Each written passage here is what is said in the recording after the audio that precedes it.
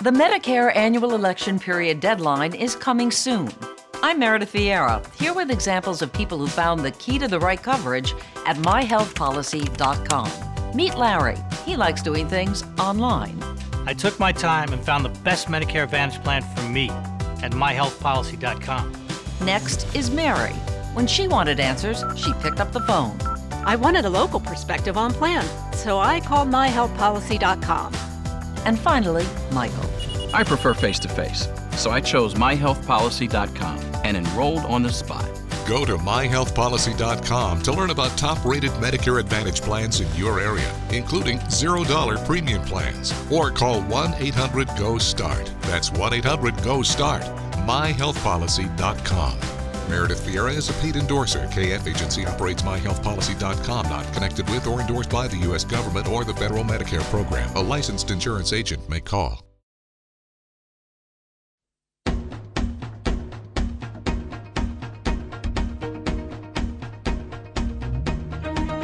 Hey y'all, welcome and thanks for joining us today. This is Authentically You on Society Bites Radio. This is Dr. Himmer, and I'm with my lovely bride Sherry. And for the next 25 minutes, we're going to talk about how to use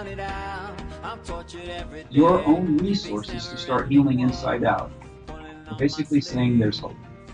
Living in a kind of a rough time right now with all the addictions going on and the opioids and with some of the rotten things that we're seeing on in the media, you know, with gymnastics team and the whole Larry like Nassar thing. It just brings to head that not only exogenous addictions, but that endogenous or behavioral addictions are causing problems, and they're getting headlines that are not positive. And in our last segment, we talked a lot about the exogenous. I think in this one, we want to start out with kind of itemizing endogenous, just to make an awareness out there, right? Right. So many people, and you know, I get them in my office daily. Like the spouse will drag the other spouse in, and the other spouse will come in thinking, well, I don't know what the problem is. It's definitely him, or it's definitely her. I'm not going to have any issues. And they have no idea the damage that they're doing in the relationship, not only to themselves personally, but to their children, their grandchildren, and their spouse. So I'm going to go over a few number of endogenous things just to bring clarity to the story so we recognize what they are. And then, we'll offer feedback here. So here are the number of endogenous addictions that I have come across over the years. So sex is one. And that's where you bring in the whole Me Too. The sexual harassment is really, the ugly cousin of sex addictions gone awry, and a culture that in the past maybe accepted certain behaviors. And now that we're really looking at it, the positive of all this bad news coming out is that people are becoming more aware. So sex addiction is a real addiction. Yeah, and the term that you use, accepted, I get what you're saying, that makes sense, but I'm going to just bring clarity to the story. They turned their heads. They buried their heads. This has been going on, I only know what I look in the tabloids and, newsstand or read in the newspaper. The reality is this has been going on for a very long time. Hollywood is endemic of sex addiction. And then all of a sudden, the actresses are starting to speak out. Well, where has everybody been for the last 40 years? Exactly. This has been happening a lot. And too often, it happens in our families. Next is anger. Anger is ubiquitous. It's the number one comorbid. Anger is a good one to talk about. How is it that a behavior addiction becomes an addiction? The brain knows no differently when the body receives an exogenous substance into it. It produces dopamine and other chemicals in the brain that wire it for a memory pathway, and that is key to the addiction process. Same is true with these behavioral addictions that we're talking about. Anger actually juices up the brain like a hit, and it's a behavior, but it produces a chemical response that creates a memory pathway. And anyways, there's a lot of chemicals involved in anger, but everybody's gotten angry before. You get hot under the collar, you can tell there's a physiological response to yourself when you get angry. Well, it can become addicting, and that turns into rage. And what my wife just alluded to, and this is what I want to bring out here, is the brain cannot differentiate between any addiction. An addiction is an addiction is an addiction. So let's say that I'm an alcoholic and I'm not feeling it. I know how to solve that problem. My amygdala will, my downstairs brain will take action and say, look, I know how to solve the problem right now. You need to have a drink. And then I go and get a drink. And then I feel better for a temporary amount of time. And then as all the drugs process out of my body, I'm not going to feel good. But they don't process out to equilibrium. They go even lower than equilibrium. And they create a new non-acceptable. And then what do? I'm in pain. I have to medicate that pain.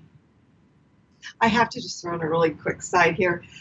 I'm busy. Okay. I know, but this is exactly where when somebody feels emotional pain, I know I have a lot of girlfriends will say, oh yeah, chocolate's my favorite drug, whatever. When we don't feel great about ourselves, we want chocolate. So I had the experience yesterday with a little youngster on the playground, seeing him upset because he got out at Foursquare.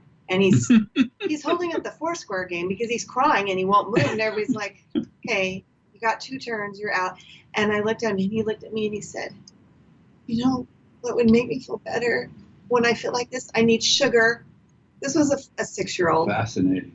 Already knew and identified what would make him feel better. And I did notice that he had 3 licorice in his lunchbox and had that for dessert. And I was kind of wondering, well, maybe it's the coming off the sugar that's making you want more sugar now and is creating this emotional upset. But that is a behavioral addiction. And it's in a little youngster. It doesn't take much for us to get there. Okay. No, and sugar is ubiquitous. So Yeah. let me go back to the anger. I just brought up my little research here. Anger is the #1 offender in emotional intelligence. It skews your judgment. It alters the brain. It reduces rationality. It decreases likelihood of awareness. It is associated with pride and bullying, and it fragments your brain. And that alteration or fragmentation of the brain chemically happens in anger so that you cannot use your prefrontal cortex. The limbic system hijacks the cortex. Yeah, I think we covered this once before, called the conversation chemicals. When you become angry, you produce excess amounts of cortisol, testosterone, and norepinephrine. The cortisol, keep in mind, all of those drugs are necessary for functionality. But when they're in balance or homeostasis, everything looks really good. When you introduce anger into the equation, you get a spike of those 3 opioids. Cortisol will shut down the prefrontal cortex. It will remove creativity.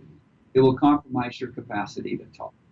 All of the blood and the essential nutrients will come away from your brain into your major muscles because it's the fight or flight response.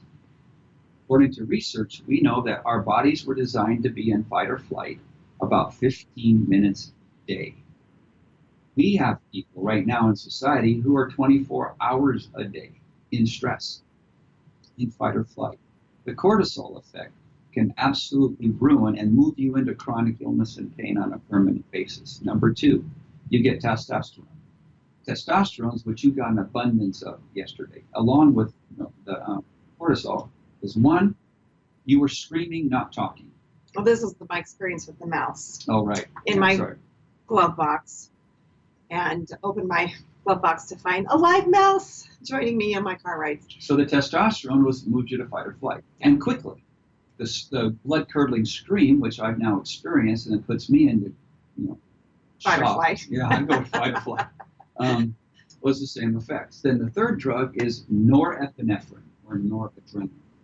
Again, it's good in its own right, but in this case, when we're in a triggered mode or what we call a flooded mode, we start telling ourselves stories that aren't true, and so we start making them up. And norepinephrine is the chemical that causes you to make up stories Right. that are not true. It's the stinking drug. Stinking thinking. Stinking thinking. You're still triggered from the mouse. Stinking. But here's what happens. I know of clients of mine who've been told by their therapist just to vent it out. Just tell someone, just keep venting, and they'll come back in for their therapy and they'll vent it out. That's an addiction. Because every time you talk about it, you relive it in that way. But when you get your drugs, you need more drugs to offset because you've got the immunity built up, or what we call tolerance, according to Dr. Sussman. Drugs meaning those brain chemicals. And so what happens is when you vent, and I've said this before, I'm going to give an example of the male fish story, or male venting. When I was 3 and my grandfather took me fishing, I caught a crawdad. When I'm telling the same story to my granddaughter, when she's 3, I caught a great white shark. It grew from the crawdad to the guppy, to the minnow, to the trout, to the salmon, to the barracuda, etc. And that's how you get like little Abigail, who was 8, having a meltdown because she's having to be more patient than maybe she wants to be in the moment. And the story comes out in "My parents will never help me," which was not true. Right. Now imagine that at 18. My parents weren't there. At age 28, I didn't even have this. As a matter of fact, they abused me because the story must grow because tolerance builds up. So let's go back to the couple that's coming in and, the spouse that's totally unaware of maybe how their behavioral addictions are wreaking havoc on their family. And sex and anger we've talked about, but what other options, what else is on the menu, Dr. Nimmer? Yeah, so what happens when they come in, and I don't have a checklist sitting in front of me, I'm just observing it. So here's a couple of things that you can do at your own checklist. So we've talked about sex and anger. Gaming, that's a behavioral addiction. Judging. How many people constantly judge? As a matter of fact, a lot of the challenges that I deal with day to day is because people are afraid of being judged. Sarcasm, what we call verbal flogging. Some people brag about how good they are in sarcasm. Family get-togethers are just sarcasticists going nuts. Well, and humor, especially what we see in entertainment today, is often sarcastic, and so even our children are seeing that as a modeling. But sarcasm, even the humorous sarcasm, comes at the cost of someone. Sarcastic humor and sexual humor are the lowest grades of humor we know. There is no real talent, no creativity. No real wit. Yeah, that's just a baseline. So shopping, man cave chick hut means we're going into isolation. Mm-hmm. Social media is clearly one. Gaming, as we mentioned earlier. This is probably, this one I'm going to mention, is probably the most vicious one I know of. And that is, I have to be right. When you live in a world where you have to be right, you're hiding something. That's pain. And when you have to be right, you're afraid that you'll be found. If you're afraid that you'll be found, and some people just call it pride, but if you're afraid that you'll be found, and by the way, we have these on both genders, but the stereotypical will be the engineer who looks down his nose, at others because he's logical, reasonable, and rational. Sorry, research doesn't support that anymore. There is no logical, reasonable, and rational as a healthy being. Without the offsetting emotions to go along with it, you aren't a human. So the reality is you're in fear. Your emotion is fear because you're afraid of what you call emotions. So you hide behind the pinnacle or the identity of being an engineer or someone who's ultra logical, and then you analyze it's analysis to paralysis, and then you feel somehow superior to others. That's nothing more than another behavior addiction. You're getting hit. You're getting your own drugs, acting that you're superior to others. And that cannot be healthy in relationships, even though that person's getting juiced up every time they're getting pushed back from others. No, I'm the calm one here. Yeah. No, you're actually creating more trouble than it's worth right now. And that in itself creates a difficulty in getting help because of the blindness of having to be right. Oh yeah, there's clearly a blindness there. Unrighteous dominion, pornography, which is not always related to sex, but can link it. And in a couple segments, if all goes well, we're going to have a special guest that specializes in this that we'll be talking about. Gambling, rage. Now, here's a couple interesting ones. Always interrupting, always correcting, always defending. Have you ever met someone who's the eternal apologist? Or always telling themselves why? Picture this, coming in late to a meeting. How many of you have experienced the following? You're in a meeting, you're 2 or 3 items down on the agenda, and someone comes in. What's the first thing out of their mouth? Oh, they have to explain. Oh, on my way here, I'm so sorry. I there was a traffic jam, and then I had to stop and help this puppy that was running around on the road and find their home. And they have to explain themselves. So they're justifying their position. Probably nobody noticed that they were even missing from the meeting. But here's my challenge to anyone who tends to fall into that trap. The next time you're late, do everything you can not to say anything except I'm sorry, and then blend in and make a contribution, right? And then keep score how many people ask you why you're late afterwards. I'm not even sure if we need to say I'm sorry in the moment. If they ask. The apology is probably more appropriate later. Yeah. So the point being, nobody cares why you're late. The fact is you just interrupted a meeting. Right. All right. Make it less of an interruption. So controlling. Criticism. Blaming. As mentioned, venting. And one of the most tough ones is denial. Yeah. And that's our engineer type mind. I'm in denial that, anything could be wrong. Definitely connected to the have to be right addiction. So clear, yeah. Okay, so what we want to do is talk a little bit about how we got here. So, Sherry, you're going to share a story. I'm going to ask you to share a story, a little bit about a couple we know of. And just use them in the generic terms. What's going on there? So we can kind of bring in the things that we're doing and use it in a real case study. Well, so the reality is when we just given this very long list of endogenous addiction, nobody's really escapes the slips of behavioral addictions. We've all actually experienced these. That's what we know them well. We've all been in this space, and yet we want to do better for ourselves. What's hard, though, is when you live with an addict that your life feels hijacked because your happiness is dependent on them changing. And that's called codependency. It's this confusion of responsibility for the person who is and has a problem with one of these on the list, so exogenous or endogenous. When you say confusion, well, we tell ourselves that our happiness, we won't be fully happy, all will not be right in the world until so-and-so omits such and such from their life or makes this change, or until they're clean with this drug, or until they,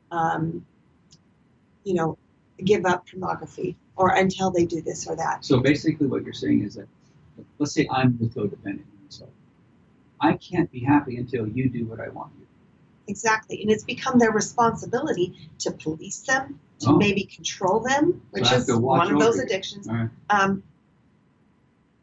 And in the sense they've given up responsibility for their own happiness by putting the responsibility on the other person. That's why I say it's a confusion of responsibility. And we go back to one thing, the byline is that you're 100% responsible for your happiness. Mm-hmm. Keep in mind, if you understand this term, addiction is a disease of choice. And it's almost always an epigenetic transfer. Then you recognize that the person that you're codependent on, let's say, let's go back to me again, I'm codependent on you, you've got a vice, whatever that vice might be. But I can't be happy until you clear yourself of that vice. I've just put myself into bondage. Yeah.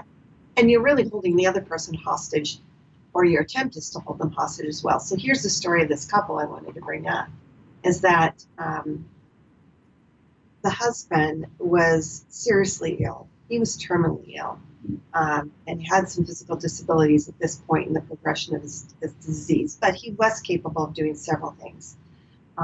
His wife was a health practitioner and a profession, but because of their circumstance and his long-term illness, she had to work. And so therefore they equipped their home and set up things for him to be able to be as independent as possible, had people check in on him on the day. He was able to walk and stand. Somebody had a wheelchair. She would administer his morning medication. She would leave for him his midday medication, which he was fully capable of feeding himself and taking his medication. And then return in the evening to find that he would not take his midday medication and would say, but that's not my job.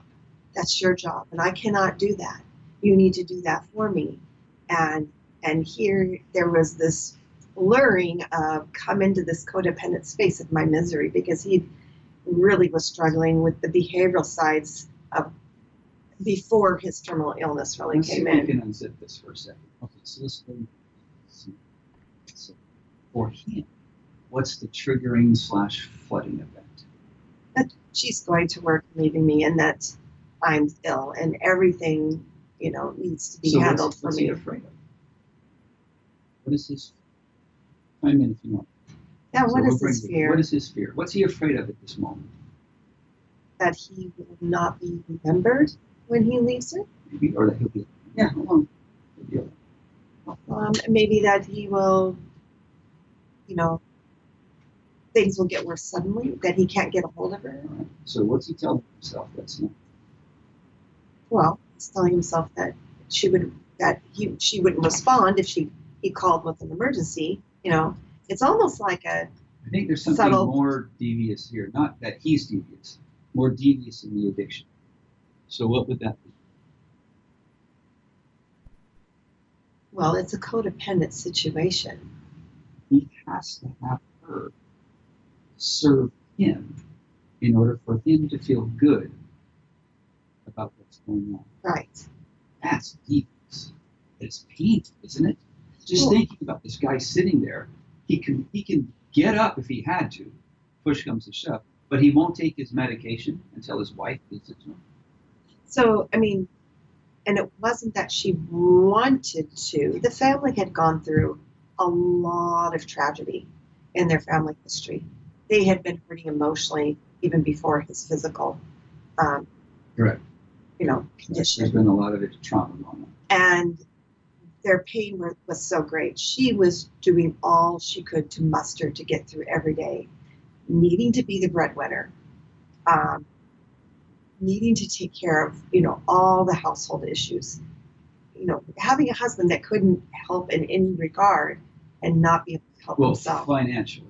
Well, there's- even around the house. But there's an emotional aspect that could have been done, correct? So let's name the behavior. So we've got some deceit going on in his own mind's eye. He's telling himself stories that clearly aren't true. Norepinephrine's telling him something that's not it's, true. it's live and well, right? Right. Let's name that behavior. What's he doing? Remember, he's not, we don't want to identify him as, but what's the behavior that he's manifesting? He's seeking to connect, and he's Seeking to connect, but how is he doing it? In a maladaptive way. Is he not playing the role of a victim? Oh, absolutely. But is Totally. it just a victim? Is he not playing the role of a persecutor at the same time? Yes. So he acts helpless for her so that she feels compelled to have to do more. Too often, what we see is I've done everything I can. Yeah. That's hiding. That's a maladaptive behavior, hiding behind the fact that you're not taking responsibility for things you can't do, that you're saying you can't. In that case, that's clearly one. None of this had to do with outside things. The entire challenge that the family is going through is all endogenous related. Right. And it was, heartbreaking to the wife. She's frustrated. Her needs were not getting met in any sort of way. And it was really at the last days, in a very drastic way, not a happy way for her to see her husband diminish in his last days. His needs were. when it's outside in, when it's insatiable. It never actually validates or gives you the 3 A's, because it's always coming, from the outside. So until you can internalize and meet your own needs, it is insatiable. You will always need her to be there, constantly, continually. And the challenge because it is doesn't do it. he's not seeing. Right. That was the challenge. So what we really described was the addictive process of codependency itself, because neither party could be satiated in the experience. We're pressed on time. Just got going there. So thanks again for listening. We really appreciate that. If we were to summarize today, Sherry, how would we summarize today's discussion? Well, we really defined these endogenous addictions, these behavioral addictions, and you can see how pervasive they can be and how convoluted, and what they can do the problems, the collusionary problems they can create in relationships. Right. So one, we increased our self-awareness, and we want to bring those to the table in a healing way. So thanks again for listening. Contact us if you desire at coach@himmercenter.com. And if you like this, if you're enjoying this, please leave a comment on our spread. We really enjoy hearing from you. Remember, there's hope. There's hope in the healing process, and all resources are within you. And the challenges that come your way, perfect. They're exactly what you need at this time to grow and come closer to integration. Perfect is a mistake that gets her done. We'll see you.